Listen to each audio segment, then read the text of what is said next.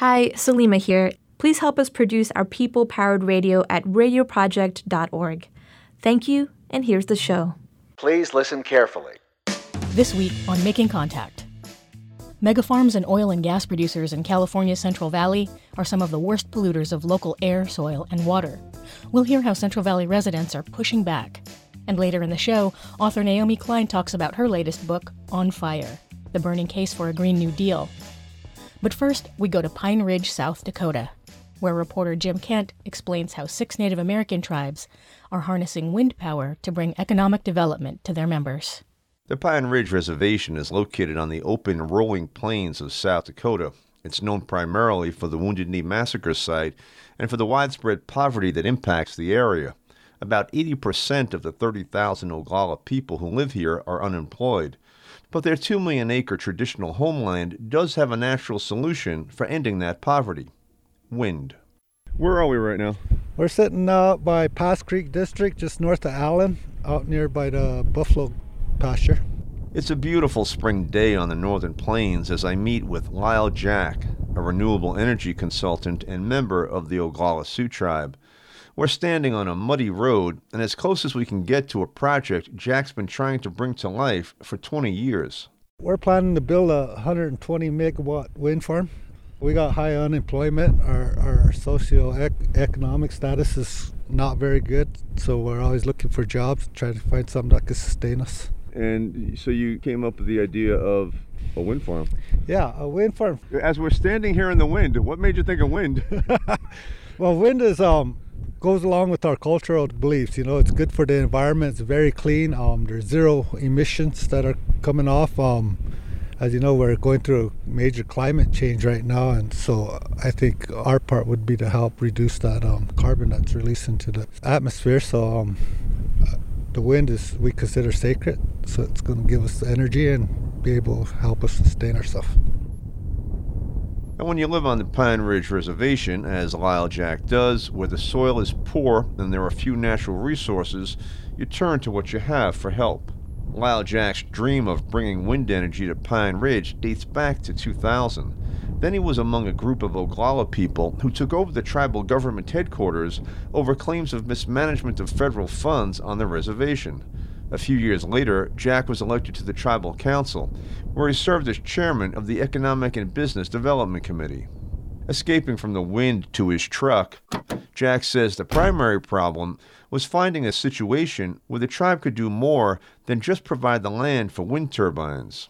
A lot of these investors want to come in and they want to own the project and control the project. You know, they want to lease the land from the tribe and pay tribe royalty, but they'll control and own the project itself, and that's not something what we wanted to do, and that's one of the reasons why it's taken us so long, because we want to own our own project and we also want to control our own destiny. While Jack and representatives of the Rosebud, Flandreau, Standing Rock, Cheyenne River, and Yankton Sioux tribes came together from across South Dakota to form the Oceti-Sakowee Power Authority. The Oceti-Sakowee Power Authority is it's a federal corporation comprised of 6 tribes. So the 6 tribes have equal ownership of it. And what it is, it's a vehicle to go out and develop projects for the tribe, to go out and sell the power for the tribe, but also to put the tribes at least risk. You know, it's the Power Authority who's taking the risk. It's the Power Authority who's putting themselves up, waiving immunity to. So the Power Authority is out there as a vehicle for the tribes, but it also keeps the tribes secure. And though the Power Authority's bylaws require it to keep the leadership of the 6 tribes informed of its actions, it works as an independent entity. That's a good thing about this. You know, we set it up as a federal corporation. It gives the corporation it shields them from politics. You know, the incoming administration just can't dissolve the corporation because under the rules, only Congress can do that. So it gives a lot of stability to the corporation. In other words, a new tribal president can't dissolve the group. It also gives the Oceti-Sakowee Power Authority the ability to negotiate prices with energy companies or buyers and negotiate with landowners on behalf of the tribes. That freedom of movement led the OSPA to attend the Clinton Global Initiative, where their efforts caught the eye of Bill Clinton. I would like to explain why this is such a big deal. It gives native tribes who aren't in populous areas and don't have casino revenues a chance to earn some real money that can then be used to reinvest in the community, to diversify the economic base that exists, and build out a lot of small businesses, support the schooling system, do a whole range of things that otherwise there would be no funds for. Of course, having a president of the United States support the project doesn't guarantee its success, but it did help the consortium find a company willing to invest in their project. About 2 years ago, we were approached by the Clinton Foundation, and they mentioned that they were working with the OSPA and several of the Sioux tribes, and that they were looking for a wind development partner. And they put us in touch with Lyle Jack. Eamon Perrell is Vice President of Business Development at Apex Clean Energy in Charlottesville, Virginia. Founded in 2009, the company's mission is to accelerate the shift from fossil fuel-based generation to clean energy, including wind, solar, and whatever other technologies may be developed. Perrell was intrigued by the Oceti-Sakowee Power Authority's goal of being heavily involved in whatever wind energy project might come to their reservations. And I think what we ultimately arrived at was a unique solution in which they truly are a joint venture partner with Apex in this effort. They're involved in all of the decision making. They are investing some capital into the projects, as are we. And there's just quite a lot of trust that, hey, we will be pursuing a lot of things that have never been done before in this country, but we have a joint venture and we have quite a lot of trust, and there's confidence through that structure that we'll be able to get through all of these challenges. Those challenges include negotiating complicated real estate issues concerning tribal and private land, understanding the differences between the tribal culture and a mainstream business culture, and finding customers for this first ever joint venture where the tribal partner will control 51% of the project. Partnering as 7G for Generations Renewable Energy, the Oceti-Sakowee Power Authority and Apex are working on their first project, the 120-megawatt wind farm Lyle Jack referred to. A megawatt is 1,000 kilowatts. The 120-megawatt wind farm will power 60,000 homes indefinitely. Before any of this can happen, meteorological towers need to measure wind speeds to determine how much energy the site will generate. Wildlife and environmental studies must be conducted for several years, and the OSPA needs to raise $5 of the $7.5 million startup cost for the project. Potential customers for their electricity must also be found. Hello. Hi. You getting ready for that blizzard? Oh, yeah. 30 miles away from the proposed wind farm is the reservation town of Batesland, population 108. I'm sitting with Lakota elder Seymour Youngdog in the only store around for many miles, its heater blasting out warm air regularly. Seymour worked as an engineer for 40 years all over the country before coming home to Pine Ridge. Growing up with no electricity, he's thrilled about what the OSPA has planned. You know, the grassroots people, the older people, like me, we want things to happen. But it seems like the tribe is afraid of us, or they don't want to do anything. We go to the tribe and they talk big. Some of the older people, we don't want the tribe to be involved in some of this stuff because all they want to do is make money or get a big name, and nothing happens. We kind of lost the trust in the tribe. But we want this to happen to our people. We need to use our own resources here on our reservation. It's estimated that the project will create some 200 construction jobs and 10 permanent jobs in this land where employment is scarce. Although the wind farm won't provide energy to the Pine Ridge community without the necessary grid infrastructure, it will generate about $15 million in sales taxes by the time construction begins in 2021. The Oglala Sioux Tribe should then receive about $8 million per year in sales revenues. As for Lyle Jack, realizing the dream he's had for 2 decades is exciting and a bit unnerving. Tate Dopa, the four winds, are always been sacred to us, so this is like a gift from the Great Spirit to us, and we need to utilize that for the good of our tribe, and not only our tribe, but for the good of the planet. Jack says he's grateful for the opportunity to change the future for his children, his grandchildren, and for his people. For Making Contact, this is Jim Kent on the Pine Ridge Reservation.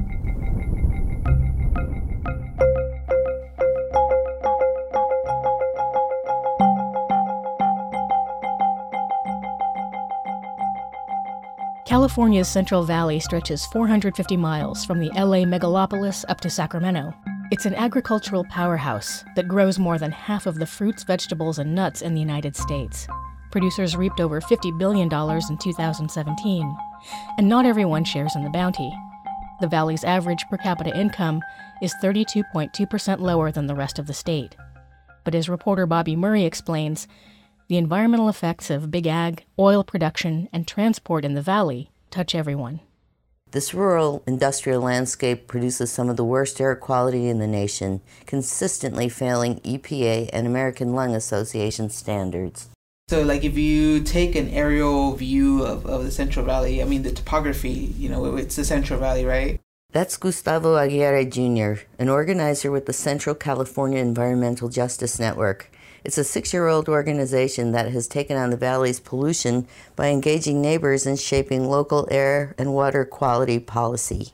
If you take a 360 view of that, you're going to see mega industrial farming scales. You're going to see, here in Kern County, 75% of the oil and gas industry in the state is produced here. The other 25, is in the other part of the Central Valley along the coast and in Los Angeles, including offshore.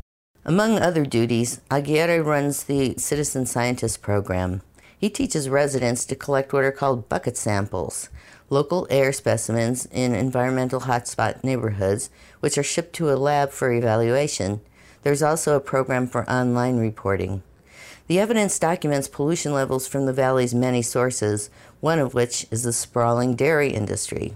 And the problem with dairies is that we don't have small mom and pop dairies. We have mega dairies that have 20,000 cows in a dairy. Nayamin Martinez is executive director of the Environmental Justice Network.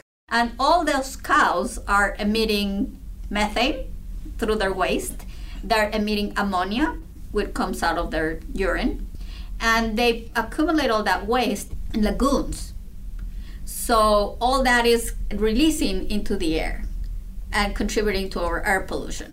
Martinez's family moved to the valley 18 years ago from Mexico City. She left that smoggy urban area and was then surprised when her son began to suffer from asthma in the rural-seeming Central Valley.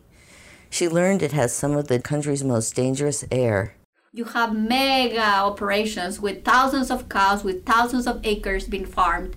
Yet, you don't even know who they own them. They don't live in the area. They don't care if they're applying pesticides or they are, have all these dairies in one place because they are not there to see it, smell it, breathe it, drink that water that they are polluting. It's not just dairy. Mega operations in the valley produce hundreds of millions of pounds of beef annually, along with vast amounts of methane. NASA found a methane hotspot in the valley's Fresno and Kern counties, the second largest concentration of methane in the United States. So methane and the health effects of methane really are at a global scale, right? When you start looking at what are the toxic air contaminants and like the global kind of climate change contaminants, methane is one that is kind of on the global scale of it. Methane is a precursor to the local health threat known as PM 2.5. That's particulate matter created when methane combines with other chemicals. The PM 2.5, they're so tiny particulates that they go into your bloodstream. They travel throughout your body and they don't not only land in your lungs. They could go all the way to your arteries, to your brain and cause a stroke. The local air district reports that the primary sources of PM 2.5 are motor vehicles, agriculture, wood burning, and oil production. Valley resident Francisco Gonzalez loved his house on Nelson Court in the town of Arvin in Kern County. He moved there from LA in 2008. It was a good deal, a pretty place. It was also right near an oil operation with a pipeline not too far from his front yard. An oil pipeline near Gonzalez's home and close to Arvin High School was discovered to be leaking dangerous levels of toxic gases. When the oil came up in the front houses, in all those houses, the gas leaked through the electrical outlets. We were at a point where it was going to explode here. The fire department and police came out, but didn't flag a problem. He contacted Aguirre and the Environmental Justice Network, who showed up, measured the gas levels leaking through the neighbors' electrical outlets, and found them alarming. The Arvin Fire Department later determined gas to be at explosive levels. Some 36 residents were evacuated for 8 months. Petro Capital Resources, LLC, the pipeline operator, was eventually fined $75,000. Only those closest to the leaking pipe were evacuated, not Gonzalez's family. He didn't feel safe then, and doesn't now, as air issues persist. No way a wall is going to stop the contamination from our homes from getting in. Subsequent testing has shown high levels of at least 2 toxic chemicals, benzene and naphthalene. Gonzalez continues to keep track of emissions and report them with support from the Environmental Justice Network. He stays in the fight. They taught us how to look where the oil problem was. They taught us how to collect information in the sample buckets and with the infrared cameras they brought with them. We have collected lots of information and sent it for analysis, so we know how much we are being contaminated. Wins on the environmental justice front go slowly, but perhaps steadily if you have a plan. The Central California Environmental Justice Network is just one of 79 San Joaquin Valley organizations that work together as part of the Central Valley Air Quality Coalition. The work in the valley helped push through a landmark state measure in 2017 that directs support and resources to environmentally and economically distressed California communities. Air districts throughout California have also created local community steering committees with representation from residents, environmental justice organizations, and local businesses. 2 of those are in the valley. According to Martinez, the local Air District Board, a panel of 8, reflects somewhat more of a community voice these days. At least 2 current appointees are more inclined to represent the public health or environmental justice perspective. Has all the changes been made that we could hope for? No. There's still only 2 out of 8 seats in this board. We would like to see more representation of people that really have the concern of the communities that are impacted by air quality, poor air quality, more than the industry itself. I mean, I personally believe that the leadership that is currently at the Air District is better.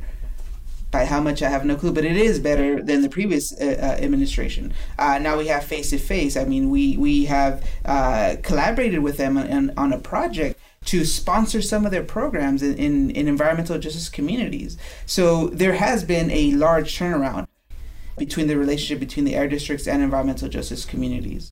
The work is focused and steady. Aguirre says it all involves making connections.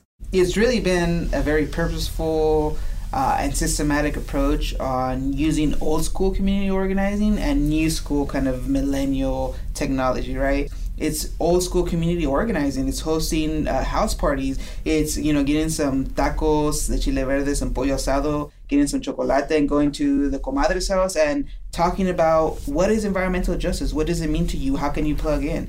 And really looking at the intersectionality between immigration, wildfires, environmental justice, social justice, and seeing them, like, their eyes awake and saying, oh, wait, air quality is attached to poverty and it is attached to racism. And what it was is really engaging residents to speak and understand the same language that regulatory agencies use. That means training citizen scientists, arming residents with the knowledge and language to bring it and present it to governing agencies that conduct environmental policy. And really getting to understand the flow and break of the regulatory system. So for a regular resident to understand the regulatory capacity of reporting, say, an issue to the exact department and the exact office within that department, it's a matrix. So we serve this cohort of citizen science that serves as a buffer of information and knowledge. Francisco Gonzalez does that and remains part of the ground game that has won change in the town of Arvin. Here we passed a law that they couldn't put oil pumps so close to our houses. The 2018 ordinance restricted the placement of new gas and oil wells within 300 feet of residential areas, hospitals, parks, and schools, the first measure of its kind enacted in an area with such concentrated oil and gas production. Later, in November 2018, when there were 3 Arvin City Council seats up for election, oil interests backed 3 candidates, potential votes to overturn the ordinance. The California Independent Petroleum Association and other business groups marshaled almost $30,000, this in a town with some 20,000 residents, to change the council makeup. The oil interests were defeated. Gonzalez says the community waged a 2-year grassroots effort handing out flyers and organizing local events. The community got together and we walked the streets handing out leaflets so people would vote for our people, and we won. Environmental justice and health are day-to-day, ground-level struggles in the Central Valley. Residents have been at it a long time and still are. Now they are waiting to see what happens in the broader environmental and climate change discussion as the country moves toward the 2020 elections. For Making Contact, I'm Bobby Murray in California's Central Valley. Naomi Klein, best-selling author of The Shock Doctrine, presented ideas from her most recent book, On Fire, The Burning Case for a Green New Deal. She spoke in front of an audience at a Berkeley Arts and Letters event at the First Congregational Church of Oakland, California. We need to reckon with the weight of our historical moment, really feel what it means to be alive and breathing in 2019. When we were told last year by the Intergovernmental Panel on Climate Change, the body that was formed by the United Nations to advise governments, a conservative body. They can't produce reports without sourcing thousands of scientific studies, coming to a consensus, getting approval from all of the governments. Then they released the report. And a year ago they said, if we want to keep warming below 1.5 degrees Celsius, we've warmed the planet by 1 degree Celsius, and we see what is the unraveling that is already upon us. If we want to keep it below 1.5, which is the best that we can do at this point, they said that we need to cut global emissions in half in 12 years, and that's 11 years now, right? And by the time we have a new administration, one hopes, it'll be just 10 years. Just 10 years to slash global emissions in half. So that is the moment that we are in, and if every ounce of our energy was focused on the transformation, it would be the hardest thing we've ever done. The IPCC said it would require fundamental transformation of every aspect of society. Scientists have learned to speak more directly to us. But we're not able to put everything into it, because what is actually happening in this most fateful moment is that in country after country, the men rising to the highest offices of their respective lands are actually planetary arsonists who seem determined to torch this planet with glee. I'm talking about Donald Trump, but I'm not just talking about Donald Trump. I'm talking about Jair Bolsonaro in Brazil. So Jair Bolsonaro, as we know, wants to raise the Amazon, clear it for cattle farming and soy farming. He wants to accelerate all forms of extraction. So we've got him, we've got Modi. So we have Duterte and on, Matteo Salvini in Italy. And there is a formula that we're seeing from these strong men figures around the world. This is a global phenomenon. Every case is different, but they are all sharing strategies around this war on truth, right? The way they are using social media to advance their misinformation campaigns, the way they have these very sharply defined insider groups, right? The real Americans and the real Indians or the real Israelis, they're in groups, right? And then they're out groups, right? They're the out groups within their national borders and in particular outside of their borders.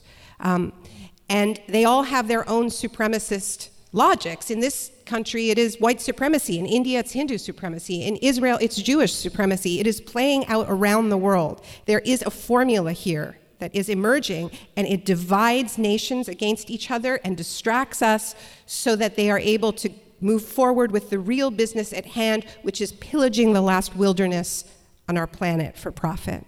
And so we find ourselves, and this is why I called the book On Fire, because we are facing these two fires. The climate fires raging around the world, never mind the storms, yet another summer of record-breaking storms because our oceans are so much warmer. Our planet is on fire, and we also face these fires of hate that are also burning out of control. And these two fires are fueling each other, and it's not a coincidence that they are raging at the same time. What these strong men are tapping into, I think, is this knowledge that we all have that our planet is unraveling. We feel unsafe, and they're tapping into that feeling of scarcity, and they're saying, let's look after our own. Let's fortress ourselves, build walls around our in-groups. These two fires are not the only fires. There is a third fire, and that is our fire. The fire of these movements that are rising up at a scale that I have never seen before. And we saw it when 4 million people marched and participated in the global climate strike. The largest, yes, give yourself some applause.